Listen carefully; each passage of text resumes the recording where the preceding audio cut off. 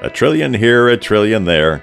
News reports note that the federal budget deficit jumped up 23% to $1.7 trillion this year after 2 years of declines. Here's a riddle. How does climate change factor into this? There's a swirl down under.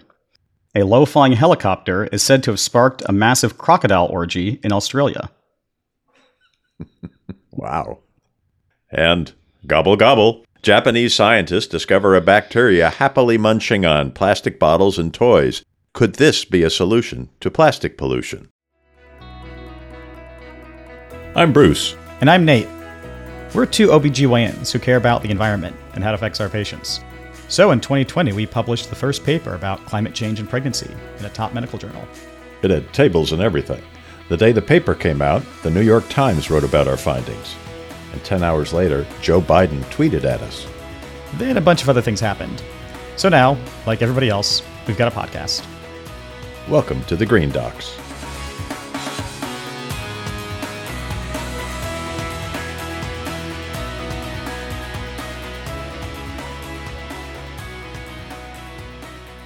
In this episode, we'll be talking with Adam Aron. He's a professor of psychology at the University of California, San Diego, and also author of a new book called Climate Crisis: Science, Impacts, Policy, Psychology, Justice, and Social Movements. If you like interviews that are highly politically correct and dance around the core, you're not going to like this one. But if you like voices that cut right to the heart of the matter in a very candid way, you're really going to love our interview with Adam Aron. He has one of the most clear and really incisive messages on the climate crisis. I'm Nate, a private practice OBGYN and delegate to our national and international OBGYN societies as an environmental health expert. And I'm Bruce, a women's healthcare physician in San Diego. I'm on the editorial board of the Journal of Climate Change and Health. Nate, what is going on with you these days? Catch me up. Yeah, well, I got a new watch. You needed that. Obviously, every watch addict needs a new watch. People might know I've got kind of a side hobby as a watch enthusiast and collector, and occasionally write some watch blogs for a site that I joined when I was living in Washington, D.C. Yeah, it's always exciting to get a new watch, especially when there's some attached meaning to it. This one we got on the trip to Paris. There's a relatively young independent brand called Charlie of Paris.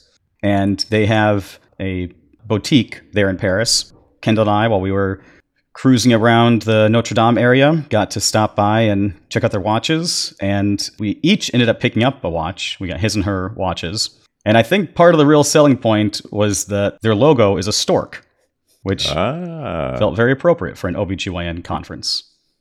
Might even be a tax-deductible accessory then.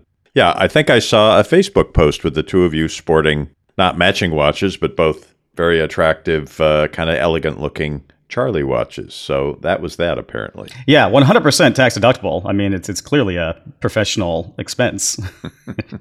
Yeah, it was a thing that I used to be able to do for conferences in the U.S. because these micro-brand watches are popping up all over the country.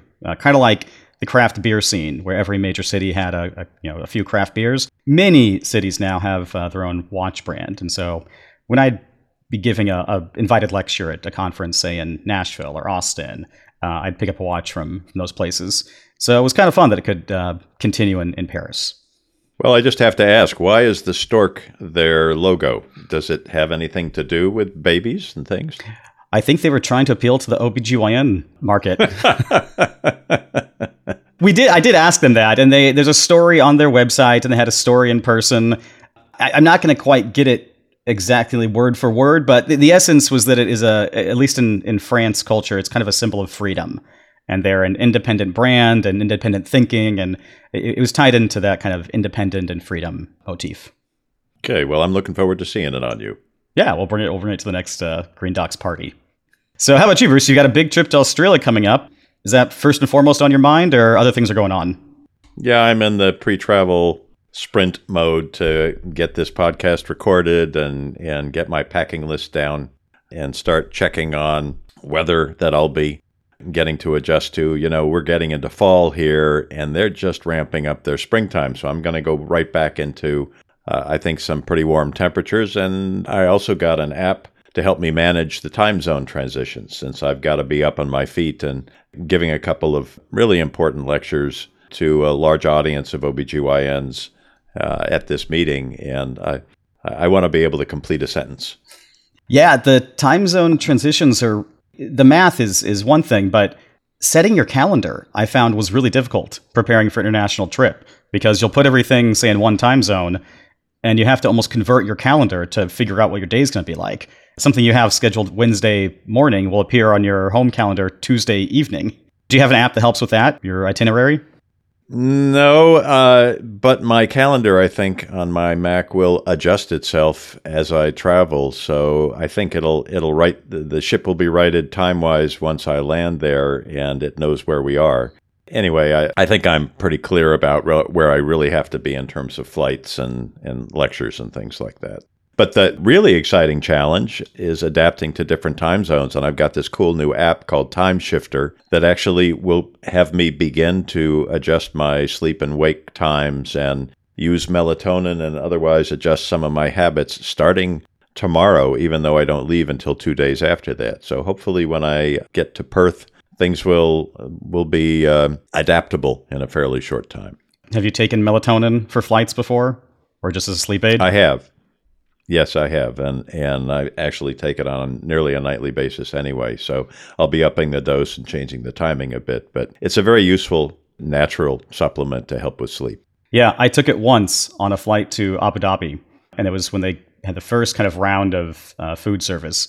So I had melatonin, a glass of wine, and woke up 8 hours later in Abu Dhabi. It worked like a charm.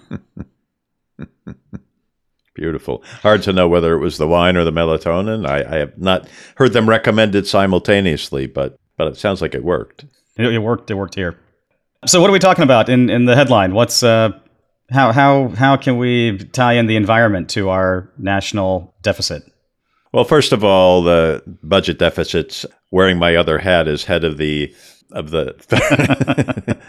I got no other hat. I don't understand deficits in these federal budgets at all. It's an extremely complex topic. But there was actually a pretty reassuring analysis from the Brookings Institute that was actually titled "No Need to Panic About the Budget Deficit." But they did note that the primary driver this year to our rising deficit is a fall in revenue compared to the past couple of years, I guess probably tied into the pandemic and all. But another major contributor to the budget is rising spending on healthcare, especially Medicare and Medicaid. And per Dr. Drew Shindell, who is a researcher at the Nicholas School of the Environment at Duke University in North Carolina, and he reported this information to Congress, if we reduce emissions to below 2 degrees centigrade, it will save over $700 billion annually in reduced healthcare spending and increased labor productivity. We're talking about things like less exposure to extreme weather, less exposure to heat and heat waves, and air pollution. So win-wins all the way around, and we're not even talking about preventing all kinds of premature deaths. That's where they tie in. Nothing more dangerous than an armchair economist. I learned this in my time studying at Penn and with Wharton professors. There's so many complexities to it that you really, this is an area where expertise needs to shine. But I think it's worthwhile for us to highlight a few parts to this story that people can go in and do reading from the experts. There was a report from University of Pennsylvania, the Global Climate Finance Workshop from last year. And they evaluated green versus what they call brown assets. And as expected, it's more complicated than just one is good and one is bad. Overall, greener assets performed lower than expected, they found. However, they also had higher realized returns in times of crisis, which of course is happening frequently now. And the conclusion was that overall, being green will reduce the cost of capital for an asset. And just from pure market forces, even if you didn't care about environmental or eco considerations at all, that would be a positive factor to invest in them. So we'll include the report in our links for the show, but overall, it did show a robust future for green investments. I'm not surprised, and of course we're rooting for them anyway. because of all kinds of other side benefits. But yeah, I think as Rhonda Carnegie pointed out in our last episode, if you follow the money, we will see people, regardless of their ideological identity, transitioning to more green investments over time because of things like the Infrastructure Act and just other trends that are going on that are going to drive more returns on that side. More to be said about this topic as we go forward, for sure. Yeah. But you had another headline that made me chuckle. So, yeah. Tell me about that. Speaking of transitioning, like Monty Python said, and now for something completely different. Yeah, had you heard about this at all? That in Australia you can induce a crocodile orgy with a low-flying helicopter? I've often wondered about that, but I didn't see a report about it. How the heck did you find that headline? Well, part of this was, really a personal service to you, just to be aware of one other thing that can happen in Australia, where they say, basically everything is trying to kill you. But it came across my headline from some just searches around, like, the ecology and connection to reproduction. Also, I have to give a shout out to Kendall, who is always scouring the latest social media sources and feeds interesting headlines. It sounds like an outrageous story, and it is. But the reason I mentioned it here was that they believe the reason that this low-flying helicopter affected crocodile behavior at all, let alone this mating frenzy, was because the winds generated by the helicopter and the sounds and the vibrations, they think all basically simulated a thunderstorm. And crocodiles are known to mate when there are thunderstorms because in the seasonality of it, the time when the babies will be born will be a safer time in the climate. So you're supposed to, like, they've learned that you mate during thunderstorm season because then the offspring come out in a safer season to it. Well, I'm sure this kind of information will have all kinds of ramifications in our personal lives, but I'm not exactly sure what they are just yet. Do you tie this story into any other sort of animal orgy mating behavior that you've heard of, or is this a one-off? Well, I can't get into the orgy part of it, but yes, I also wanted to flag it as, the interesting, maybe headline-grabbing tie-in to another article that was released recently in The Atlantic by Catherine Wu about seasonal changes in human birthing patterns. For many, many decades, centuries perhaps even, there's been a seasonality to when babies are born, especially in certain regions. And I think every OB can relate to this. We know that September and October, where we are right now, are typically the busiest months. That baby bump begins late summer and kind of concludes early fall. But the article was saying that baby bump has smoothed recently, partially due to more technology coming into conception, so more things like IVF and assisted reproduction. Also, there's just kind of more medicine around birth control, and so the article is kind of calling attention to a change in our human patterns of birthing seasons. Makes sense. It's becoming something we intervene on more, and the natural tendencies are therefore being sort of accompanied by or even overshadowed a bit by the impact that we're having on our own reproductive cycles. Yeah, and it was kind of a parenthetical mention in the article, but I think it is worth discussing here, and again, providing links to think people can dig in more on their own. There even was a correlation between heat and success of, say, certain fertility cycles. So that, humans, maybe consciously or not, for a while had been avoiding conception during the really, really hot times. And even in modern studies, the weather around fertility cycles, it can improve your odds if it's not extremely hot at the time. So, okay. A story to follow. And definitely report back to us if you have any tours in Australia that involve helicopters. Speaking of, foreign solutions or foreign stories in the environmental space, tell me about these Japanese bacteria that eat plastic. Well, I'm not sure they are Japanese bacteria, but they were found in Japan. And actually, The Guardian reported that these bacteria were discovered just incidentally by some Japanese microbiologists, and they were able to convert plastic in whatever form, plastic bottles, plastic other things in the trash stream, into food. They were able to extract the carbon out of them. And it's kind of a recurring theme on this program. We keep talking about how nature has this incredible wisdom, and so many times we go to great extents to try to discover some kind of a solution to a problem that nature really has already figured out. And of course, the problem, as we have also mentioned, with plastic pollution is huge. We generate nearly 400 million tons of plastic annually worldwide. And of course, none of it breaks down. And we even talked about how it can end up in breast milk and other organs of our body. But currently what's going on with this is that scientists are working to boost the power of the enzyme the bacteria had somehow created so that it works faster. And also, there's a whole new species of scientists now known as bioprospectors that are going around looking in various places in the world for bacteria that have already evolved this enzyme or have a different enzyme that works even better and faster. There is some progress even commercially now. And again, it's been 20 years since this bacteria was first discovered, but there's a company in France that uses this enzyme to break down about half a ton of plastic every day and turn it into new plastic. The use of this enzyme is enabling actual plastic recycling for the first time. Well, we should be talking to a bioprospector. This sounds like a really fascinating field of study. So it sounds like this is already seeing some real-world applications. Did the article or does the reporting mention if this is being scaled? I mean, can we expect to see this here in the U.S. sometime soon? Well, they don't have anything more than just hope and projections at this point. But as I say, industry is well underway. They see the potential for this to work not only in terms of environmental benefit, but also commercially. And there is that one French company that's having some success.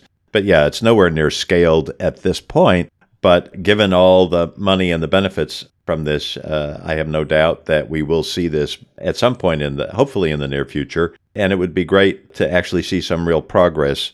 I think, though, it doesn't skip over our need to reduce the use of plastics in general and all petroleum products, which we'll certainly talk about more during the interview today. But it always fascinates me to see nature figure things out, despite our best efforts, much more elegantly than we could ever do on our own. And it also reminds me of a story that came up frequently in my residency and training, where we kind of all came around to this bias that it was better not to operate on somebody if you really didn't need to, because nature is so much of a better surgeon and a healer than we could ever be. So to me, this is just another page in that chapter. I kept waiting for you to do your natural Jeff Goldblum impersonation with a life finds a way. Well, you're in charge of imitations on this show. Yeah, one of the most quotable lines from any movie, perhaps, but one of the good ones from Jurassic Park. In just a minute, we'll be back with our interview with Adam Aaron. And again, you won't find a more candid voice on climate solutions.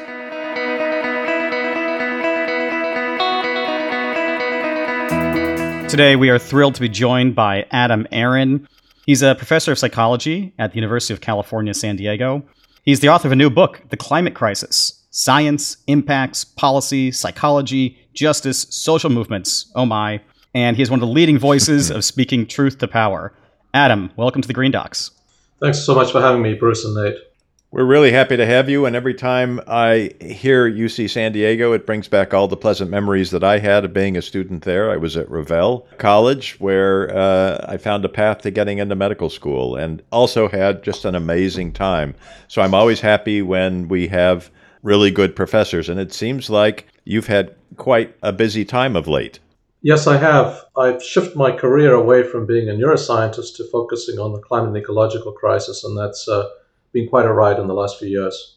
We want to hear all about that, but I think you just recently came back from an East Coast tour. I did, yes. So I've written this book called The Climate Crisis, which is really the sort of summation of my knowledge and experience from teaching undergrads for 4 years. And I really wanted to get out there and talk to other schools about the book, talk about our activism in the UC system, and learn more about the energy transition around the country. So I took the train all the way across through Chicago to Boston, and I was visiting a number of the schools and talking with professors and activists and energy experts. And so that was an interesting time. And was this train tour part of a statement about carbon footprints?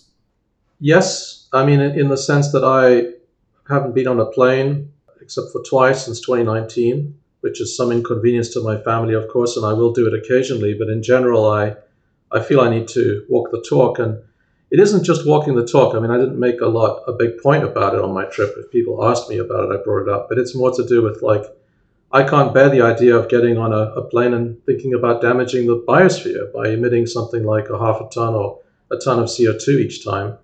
So it's sort of personal, it feels like a conviction for me.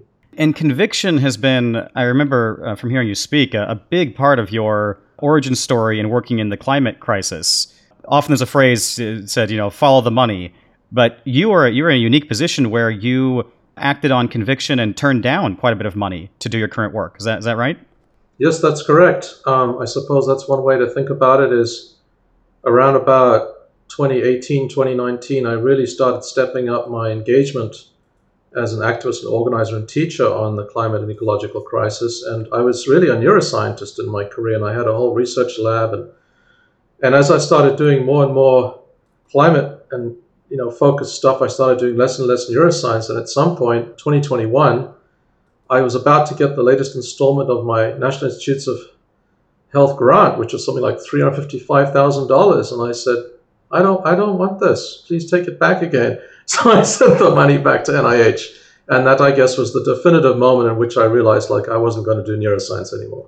I bet you they don't get a lot of grants returned, particularly grants at that size. You must have raised a few eyebrows at NIH. Yes. And then it makes me ask, as we've talked about our own personal awakenings on this show, and when we became so concerned that it really became a dominant feature of our lives to work on climate. Do you remember when the light bulb came on for you and you realized what an existential threat this was or is? Yes, to some extent, there was a light bulb moment, but it was also a slow process. I think I can't quite remember when I first became aware. I mean, I think intuitively, even in the 1990s, I understood that something was really wrong about the way we were carrying on. And I knew about global heating, or global warming, we called it then, and I knew about the greenhouse gas effect. I remember seeing Al Gore's movie in the early 2000s. And I think I was just so busy in my career and being a parent and focused that I wasn't engaged, but it sort of became more and more of a concern as time went on. And in 2015, 2016, I got involved with the fossil fuel divestment movement at the University of California, and so I was certainly trying to do something.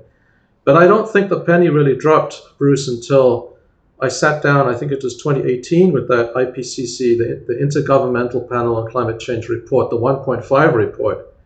And that was the first time I really sat down and thought, let me actually look at what the scientists are saying. And that was a light bulb moment for me, as it was for quite a lot of people. And I thought, oh my God. And of course, what I understood actually after that was that a lot of that is a gross underestimate. It's quite conservative the way they frame things. So maybe we can talk about that later. Well, you're absolutely right. And I think that has been a trailing story for so many of these reports, is that as alarming as they are actually downplaying the risks. And unfortunately, reality keeps proving that to us, that the estimates of harm are actually being exceeded on a regular basis. So far from scientists being alarmists, they're actually trying to make best case scenario predictions so often, which may not be the best thing in the world. Yes. Adam, we met at the H3 Summit down at UC San Diego, and I got a chance to read your book. And it was a really interesting roller coaster, because you end up being both terrified and still somehow optimistic by the end. So I was wondering if we could go through some of the terms that you define in your book, and as a starting point to kind of get through it. And the first one I really want to hear about is astroturfing. Oh, astroturfing. Well, so astroturfing is so that comes up in the context of misinformation. For example, investor-owned utilities like SDG&E, PG&E, SoCal Edison, they can make out that there's a lot more support for the policies that they want to see implemented in the state of California by providing money to small groups. And the small groups have, names like, Citizens for Good Electricity, or Citizens for Direct Access to Electricity, or something like that. And it might just be, an empty door in a building with nothing behind it. That's what astroturfing is. And do you see a lot of this in public communication as a way of companies trying to provide some virtue signaling and make it look like they're eco-friendly when really the work is not being done? Well, you see it in the context of the fossil fuel industry and investor-owned utilities and all sorts of political concerns in the United States. You want to make out that there's a grassroots movement supporting you. You conjure up these entities with names, but there's really very little behind it. Sounds remarkably similar to the tobacco industry and their efforts to cloud their message, no pun intended. It is an awfully important aspect for us to be aware of. And then there's the term that more people probably have heard of greenwashing. How big a problem is that? And what do you think people should know about oil companies that tell you that they're really working on renewable energy? Yeah, I think greenwashing is a really important term, an important thing for people to understand. I would discuss greenwashing not so much in terms of oil companies, or we can get to that, but just in terms of our institutions, our universities, our hospitals, our corporations. People work for Google and Microsoft and University of California and Kaiser Permanente. And so greenwashing is an approach that, let's just call it, institutions take, where they pose as being climate saviors. They make out that they have action or they're doing action. And it's not exactly outright lying, but it deflects and makes people feel all is well in hand. And what greenwashing really means is that the institution is doing something, but the thing it's doing is completely inadequate relative to the scale of the problem. So I can give you some examples. The University of California posed for over 10 years as having a great climate action plan and was being a leader, all the while emitting over 1 million tons a year of carbon dioxide from burning fossil gas, called natural gas, but it's really methane. Fossil gas is what it is. They claimed they were a big leader because they were going to be carbon neutral in 2025. So this is it turns out, a major form of greenwashing, because what that actually meant was they promised they would buy carbon offsets one day. And carbon offsets, if you look into it, are just a total and almost complete scam in every sense. So that's a form of greenwashing, right? Because what the institution actually should be doing is getting off the gas, actually making the investments to stop burning fossil gas and damaging the atmosphere or the biosphere. And instead, what it's doing is it's proposing another kind of quote-unquote solution, which is something that is simply inadequate to do that. That's a nice example of greenwashing, I think. You work with a lot of college students in your career who, it seems this generation is very motivated to do work on climate. Do you see them being able to distinguish between messages that have greenwashing and messages that really would, in your opinion, make an impact as far as curbing our trajectory toward global warming? I think not just students, but I think the wider society is not well educated on this, and people are very confused. So apart from institutions doing greenwashing, as you alluded to earlier, the fossil fuel industry and other entities are doing so as well. They promise us carbon capture and sequestration and storage. They promise us hydrogen as a solution. And I think that people are walking around poorly informed about what really constitutes serious action. Serious action is leaving fossil fuels on the ground in all the ways that we might perhaps talk about. And that's what needs to be primarily done. There's another point, another thing I want to link to here in the sort of greenwashing theme, which is, I don't know if this is appropriately called perhaps gaslighting, but I think it's a form of greenwashing, which is that, in our schools, and I have young children in the San Diego Unified School District, and I know what goes on. They go to class and they come back and there's an environment club, and I'm like, well, what are you doing? And the 10-year-old says to me, "You're never going to believe this, Dad. We're going to go and do a beach cleanup, for God's sake," because he understands, if I can speak like that. Beach cleanups are, in a way, for me, worse than doing nothing, as is the focus perhaps on single-use plastic. Plastic's made from oil, and we need to deal with plastics, and we should have legislation in California. But focusing on plastics as if you're doing climate action is completely missing the point. And doing beach cleanups, I think, is refocusing people's concern about the planet and the energy they have to actually get them to do something that makes absolutely no contact with the core problem, which is this is a struggle, basically, with powerful vested interests that are burning fossil fuels. And I want to push back a little bit, Adam, because I do think that, and I've engaged in beach cleanups and used to help run an organization here in Del Mar where we got people out on a regular basis. I know we weren't solving any major problems, but I do think that getting people engaged at any level to addressing environmental crises is kind of a gateway drug, because generally speaking, people enjoy those experiences, oftentimes more than they think they will. and it leads them to be willing to participate more rather than less as a result. So I get your point about how it's insufficient and in a way can be falsely reassuring. But I also think if you talk about it correctly, and if you make those sorts of invitations a way for people to get involved, it can have long-term benefit. I also want to ask about carbon offsets, because I'm flying to Australia in a few days to give a couple of talks, and I bought offsets for my plane flight, and I've been doing that consistently. And I look to a so-called certified offset provider, a company called TerraPass, because they do seem to have good intentions behind it, and I haven't been convinced yet that that's a worthless thing to do. They invest in protecting forests, also landfill gas projects, and things that seem like, although certainly they don't make a huge impact, for the long term they're better than doing nothing. Would you say otherwise? Let me just address the first point. And I think you expressed that very well, Bruce, and I do agree with the way you said that about the beach cleanups. Okay, well, caveat. If organizations that are promoting beach cleanups are clear with people and that this is a way of getting engagement, but when you join the beach cleanup, you're getting with a group and develop a sense of efficacy, and then there's a next step, and we're not just doing the beach cleanup, and we encourage you to go further, and that's kind of built in. I think that is very good. You're right. People need a small little thing to get activated. But I don't think it generally functions like that. So the carbon offsets thing, well, let's think about your particular TerraPass issue. Well, by the way, what I'd say first of all, Bruce, is the following. Don't buy offsets. If you really need to fly to Australia, if that's a very important thing to do, then fly to Australia and arrive there and tell them, I'm not happy that I had to damage the biosphere. I am, a privileged individual that has now emitted, 2 tons of CO2, which is something like 100 times more than a Tanzanian would in the entire year. But this was important for me to be here. You should celebrate that I'm here with you. This was a special thing I did. I own my emissions. Okay, that's the thing to do. And to fly less, and to commit to flying less, and think about it intentionally and not just do it trivially. Back to TerraPass. This is a long thing about the problems with carbon offsets. Let's just start from the following perspective. Do you know how much you're paying per ton? It's not much. I'm always surprised.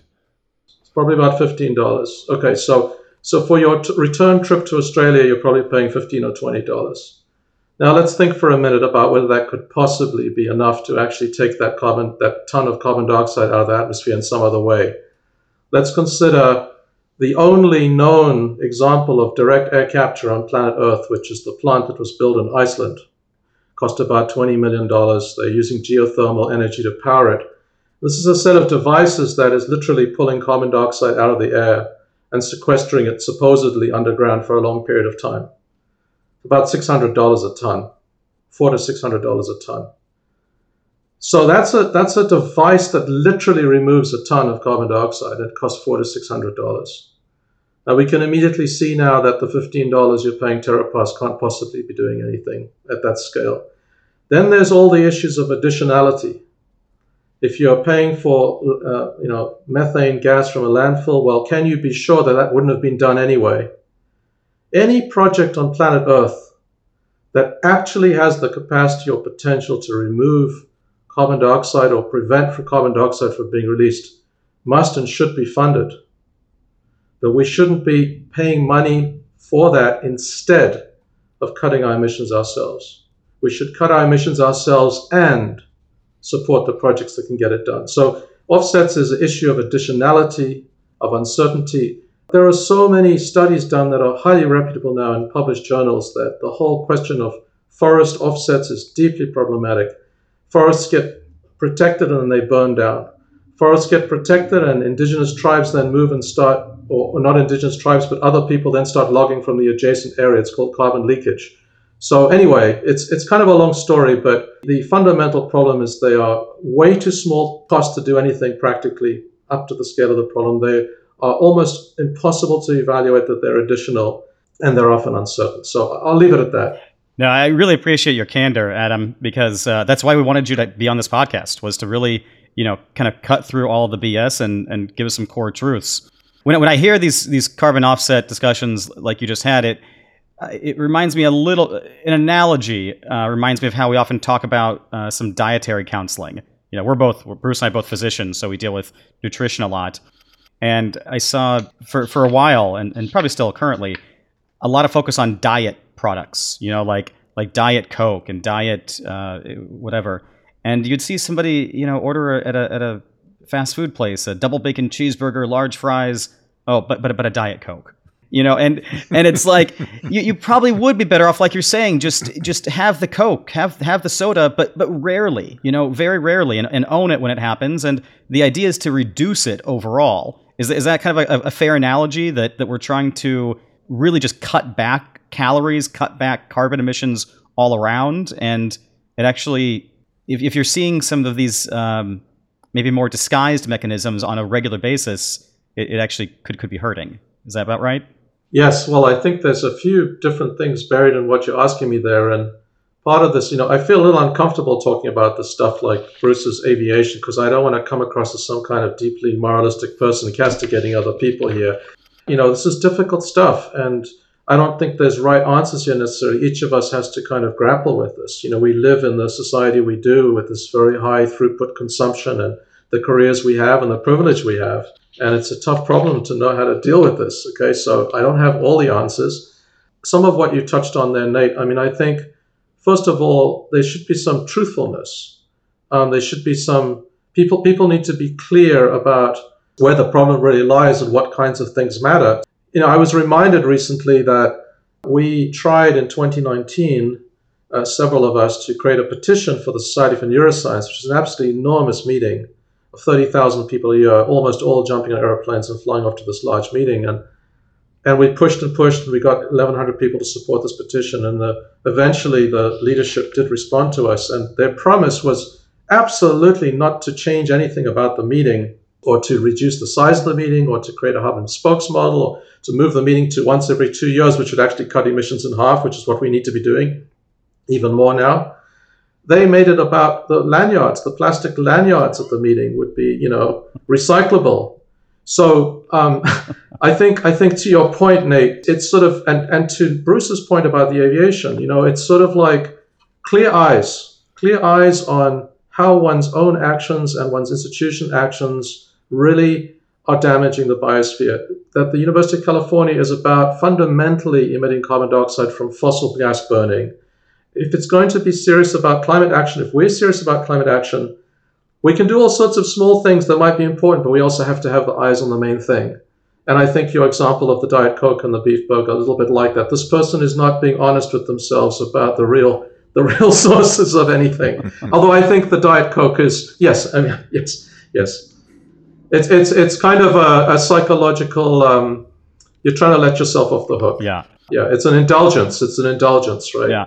I do want to give a quick shout out to our International OBGYN Society, who has made their World Congress every 2 years, to your point. So we don't have a meeting every year. Do you think part of this problem is that people don't understand the true scope of the problem, of the challenge we're facing? And I ask this because I wanted to come back to something you said earlier about conservative estimates in some of the reports that you had read.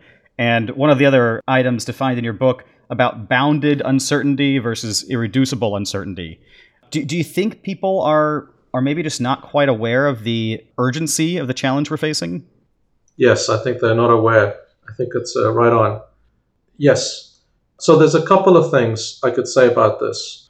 Well, first of all, I don't know what everyone thinks, but the general impression I get is readers of the New York Times and the mainstream media in the United States, for example, which is lots of people we know, have certainly developed a sense of worry, right? And grown adults, it's not just sort of the youth that are climate anxious. People have got the message that something very dramatic is happening on planet Earth, and they are quite disconcerted by it. And on my big train trip travel to the east, I met a number of people there who'd been affected by the wildfires. And these are well-to-do professor types who are quite alarmed and quite frightened by having the sky like that for 3 weeks and they have to stay inside or wear a mask.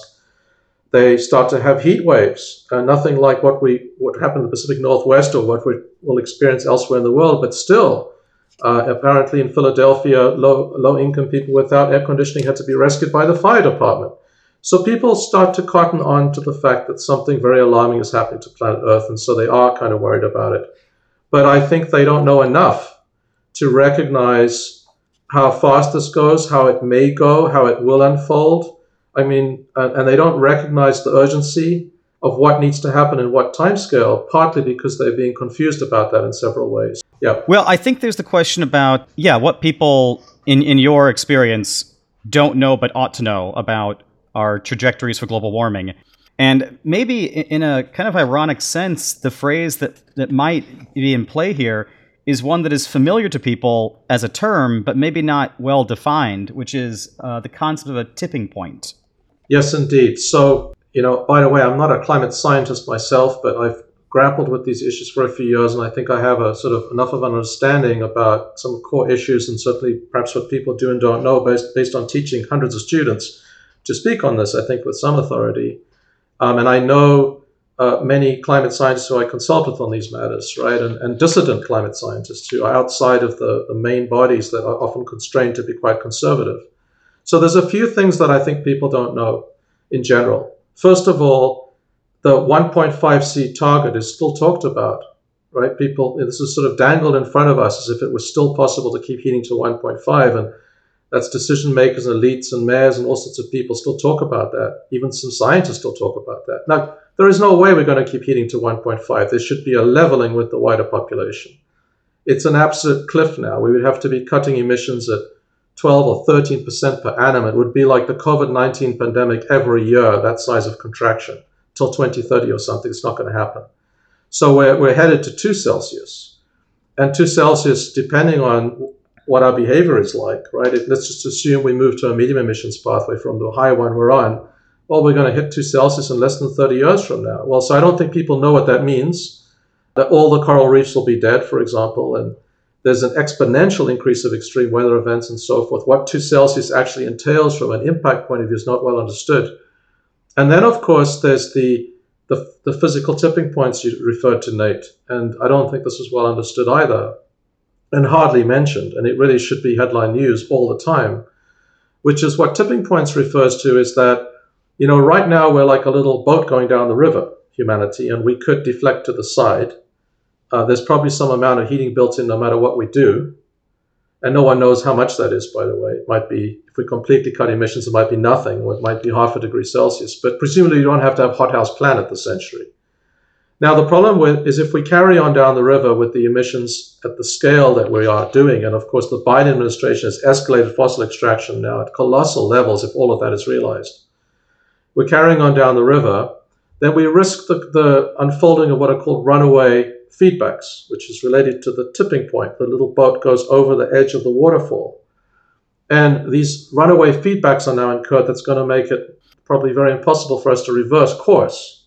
So an example of runaway feedback is the permafrost thaw, which perhaps some of your listeners have heard of, which is that there's an enormous amount of organic matter buried in Alaska and Siberia, for example.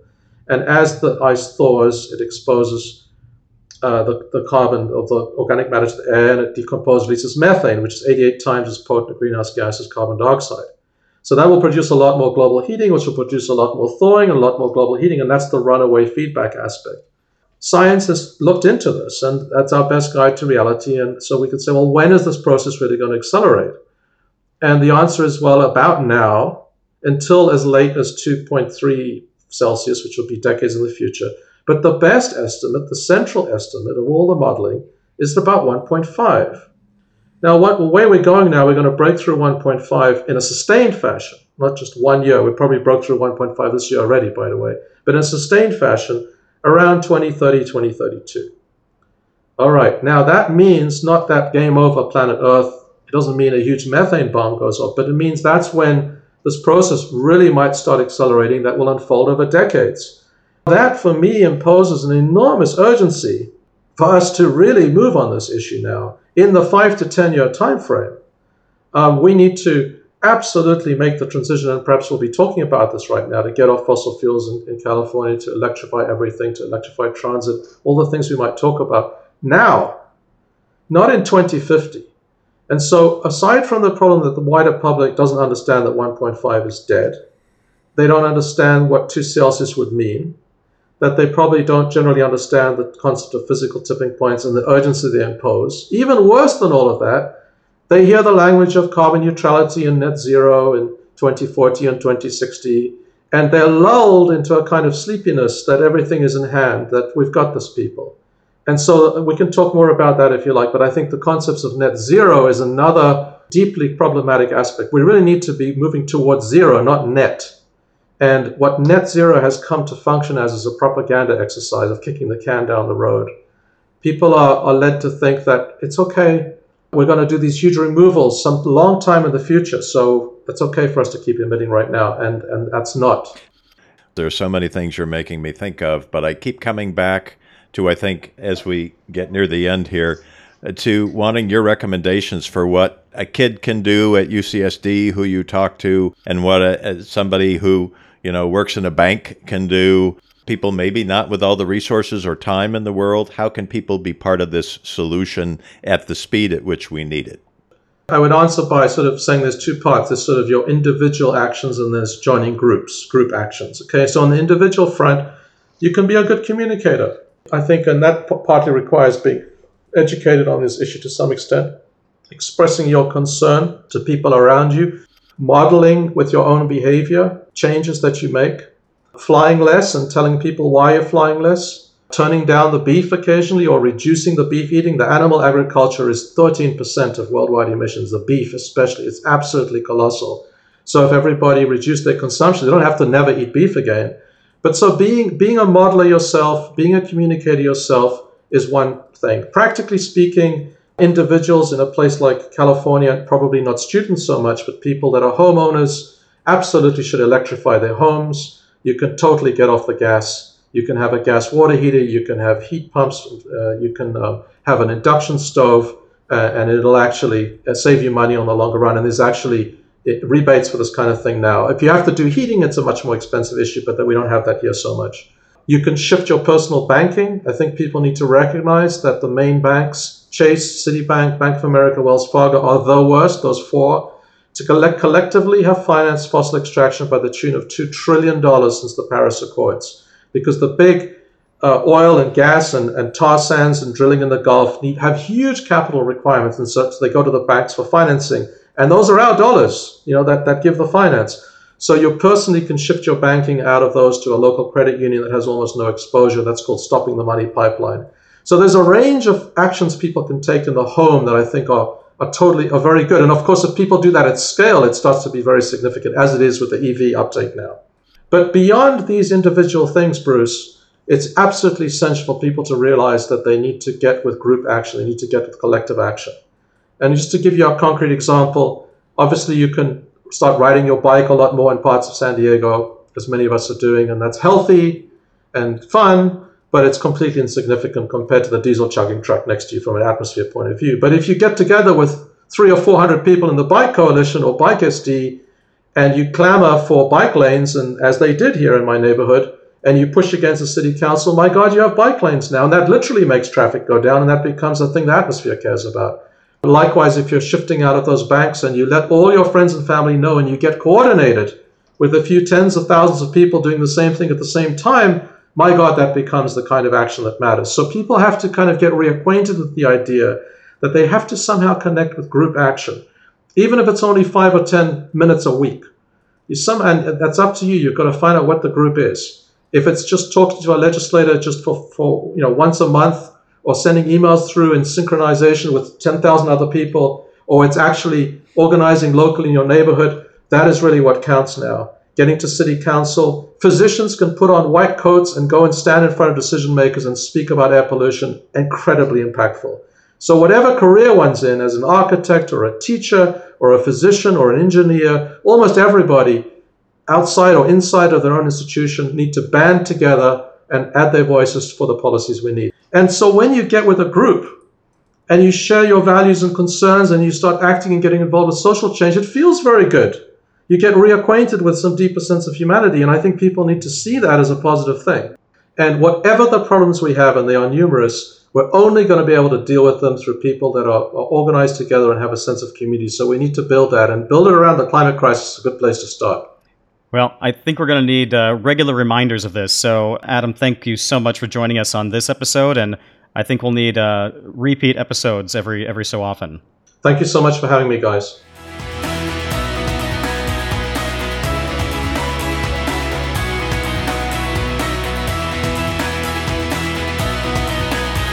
That was an amazing and certainly in-depth discussion, and he made so many incredible points. I really enjoyed talking to Adam. Nate, what do you take away from that? What do you think people need to know? Yeah, I mean, as I said at the beginning of the interview, the book describes a roller coaster of being both terrified and, at the end, somehow still uplifted by the message.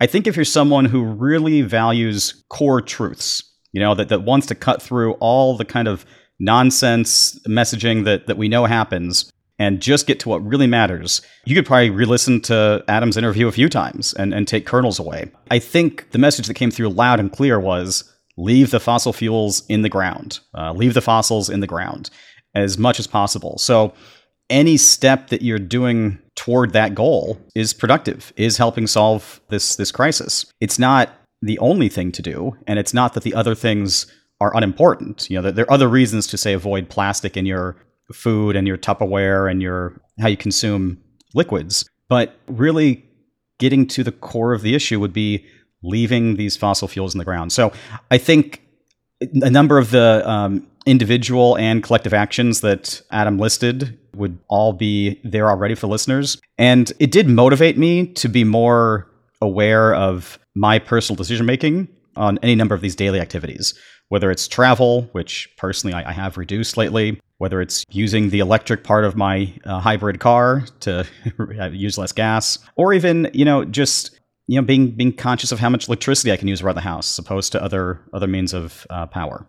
How about you, Bruce? Well, those are all really good points. Yeah, and I think I want to reinforce something about that, which is that one of the main pushbacks about that sort of transition in lifestyle, so to speak, has been, but it's too expensive. And I think we need to keep reminding each other and ourselves that is in large part, it's no longer true. And I mean, I remember the days when the very first LED light bulbs came out, and I was actually, being the eco nerd that I am, I went out and bought a couple of them, and they were $60 a piece. But I just thought they were so amazing because here's a light bulb that uses 90% less energy, and it doesn't heat up. And so you could actually touch it when it was on, and these things just were really kind of thrilling to me. But now if you go out and buy LED light bulbs, they are as cheap or cheaper than the incandescents, if you can even find an old school incandescent bulb anymore. So those transitions and so-called economies of scale, when people really start to pick these things up and make them a part of their lives, they really kick in pretty fast. In so many instances, it is cost beneficial. I've been driving electric for more than 10 years now, and gas has gotten supremely expensive, and people love to complain about it. But electric cars have all kinds of financial benefits. They're so much simpler internally, so much less maintenance has to be done, and so many fewer things need to be replaced. So there's a win-win side to making these transitions, and the old idea that it's too expensive to do this is just progressively being shown to be not only incorrect, but the opposite is often true. Yeah. Okay, so what about for our physician colleagues? What can they take away from this interview? Well, what I remembered when Adam was talking was actually the words of V. Wynn, who's a pediatrician that we featured on one of our earlier interviews at the Heat Summit. And V basically said about climate change that once you know this problem, you can't unknow it. And I think it's particularly true if you practice medicine because you're science-based and you tend towards compassion and thinking about other people. Once you are aware of this problem, and if you made it through the interview, you now know it very intimately, even though some of the details are lacking. The broad strokes are enough to really get your attention. But I think if you practice medicine and you know about this problem, you can either try to ignore it and hope that other people will go out and solve this problem for us and for you. And I would assert that that actually costs you energy to keep your anxiety at bay, to keep your worry when you hear about extreme weather events and when you see patients, to try not to connect these dots consciously actually takes something out of you. And what V is really saying, and what so many of us who are engaged with climate have noticed is that once you start to deal with this problem directly and you make it a part of your practice and you make it a part of your life, it actually begins to generate energy for you. And I would assert that this is a form of renewable energy because you can keep coming back to it over and over again. And as you become more a part of the solutions and you find more and more people are not only in healthcare but beyond taking this problem head on, it will actually add to your life. So although we really hesitate to give doctors and nurses and other overwhelmed health professionals other things to think about, I think you're already thinking about this. And if you're trying to ignore it, it's costing you. And if you embrace it at whatever level, whether it's to make your practice more environmentally friendly, to take patients' environmental exposures more to heart when you consider care plans, and even better if you start getting out into your community and weighing in on these issues with the decisions that elected officials make on a weekly or monthly basis about how buildings are constructed, about what kind of energy is used. The more that you weigh in on these things and become part of the growing wave of health professionals that is engaged in this problem, I think you will find that your practice and your life becomes better. Yeah, I think it was Rachel Carlson who said, I'm paraphrasing, but those who find beauty in nature will find reserves of energy wherever there is life. And this sounds like the kind of renewable energy within the healthcare system you're talking about. So a very powerful force, hopefully we can be a part of activating. All right. Well, if there's ever been an interview that left me looking for a real drink, it was this one with Adam Aaron. But true to our message, we want things that are usable by our pregnant patients or people who just are cutting back on alcohol overall. So we're sticking with the mocktail, despite maybe interests not to this time. What do you have, Bruce, for your mocktail? I'm trying something new. It's called a Betty Buzz. It's a Meyer Lemon Club soda. And I'm going to rock my Betty with a little bit of freshly ground ginger and even a sprig of basil, because one of the lessons I've been learning with this mocktail soiree that we keep visiting every episode is that these kinds of drinks really like to be mixed with other things, and you can really play with them and dress them up, and that's part of the fun of it. And so what are you going to have? Yeah, well, that sounds like a very summery drink you've got there, which is fitting because it's basically summer throughout fall now. I have something that my brother, who's the chef in Los Angeles and works in the restaurant industry, he brought me a whole package of mocktails last night. We all had dinner at the Water Tower. And so I've got this one from a company that we've talked about before called Liars. A perfect name for a mocktail, by the way, I think. And this is their Amalfi Spritz. So kind of a take on the Campari, Negroni type drinks. Cheers, Bruce. Skål. Well, what's the verdict? This is fantastic. And I will confess, this was the first one that I had tried before bringing it here on our podcast, because we all sampled this last night at dinner. It's chef endorsed as well. Everyone in the family who tried it really liked it. It's not like you taste alcohol, but minus that little kick, it otherwise really could convince you it's a drink. And it's very just easy to drink, light and refreshing. How about yours? Not sure I'm getting a whole lot of Meyer lemon. Tastes like a club soda, and there's some hints of the other things I've sprinkled on there, the basil and the ginger. Overall, it's pleasant. I don't think it's my favorite, but if you need a nicely bottled club soda that has some other flavors going on, I guess I'd go back to this. That is the beauty of trying all these mocktails, is you find what works for you. Lemon sounds very appealing on certain days, kind of like a Mike's Hard Lemonade alternative. But, maybe some need a little more dress up than others. Yeah. And maybe I just need to figure out how to use this. I think that's one of the other lessons with mocktails is that you can do many, many things with them. And part of the fun of having these kinds of drinks is being a bit experimental with them. So this is definitely not a fail. It's just, I think, could probably take it from where it is to a better experience with a little bit of a different approach. A new episode of Green Docs will be out every other Thursday, so be sure to subscribe so you don't miss it. Find us on Apple Podcasts or wherever you get your listening content, or stop by our website, Green Docs Podcast, all one word, greendocspodcast.com, where you can check out the show notes and links for this episode and send us comments and any questions that you have.